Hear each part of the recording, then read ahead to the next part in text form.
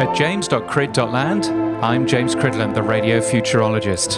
This week, radio in the car. Chrysler Corporation and Philco recently broke the news of a startling new development in car radios. Phenomenal surface barrier transistors result in an auto radio that doesn't heat up and that has no tubes. About 50% of all radio listening happens in the car.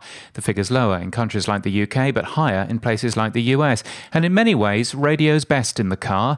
Radio is the original multitasking medium, and it lets you concentrate enough to drive your 1.3-ton metal death machine along busy streets, alongside soft, vulnerable, fleshy pedestrians. Radio's popularity in the car is clearly important to us as an industry, but the experience of a car radio hasn't changed much since the original car radio in the 1950s. We have to remember two random numbers to listen to a radio station, a frequency and a preset number. Switching between FM, AM and DAB often changes the user experience entirely. The experience for DAB is especially poor in most cars. My Toyota Prius, yes, I'm one of those, lists stations on DAB by service ID, not alphabetically, and lists ensembles separately. In the US, HD2 channels offer usability issues in a car. If you want to listen to Bloomberg Radio in San Francisco, here's how you do it.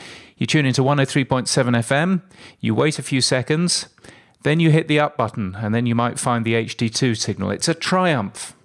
It's good news, therefore, that someone is trying to fix this on behalf of radio. Radio Player, the not-for-profit project that's now in many different countries, including Canada, the UK and Germany, showed a research prototype last week in Berlin. It highlights how we in radio want the in-car experience to be. Tuning is by station name, not by random frequency. Station names are announced by voice before the audio starts, which is good for your station's brand awareness. Decent quality logos are on the screen while you listen, and probably most importantly, there are no band buttons. If a station's on FM, HD2, DAB, or just the internet, it gets equal prominence. The radio will even switch between FM and the internet if it needs to, and back again. It's just a reference design for now, but auto manufacturers already know how important a decent radio is in a car, and hopefully this will give them the information and the data they need to help make a better one. This is important work for our future, and it deserves our support. You can get my weekly newsletter at james.crid.land and daily podcast news at podnews.net. And until next time, keep listening.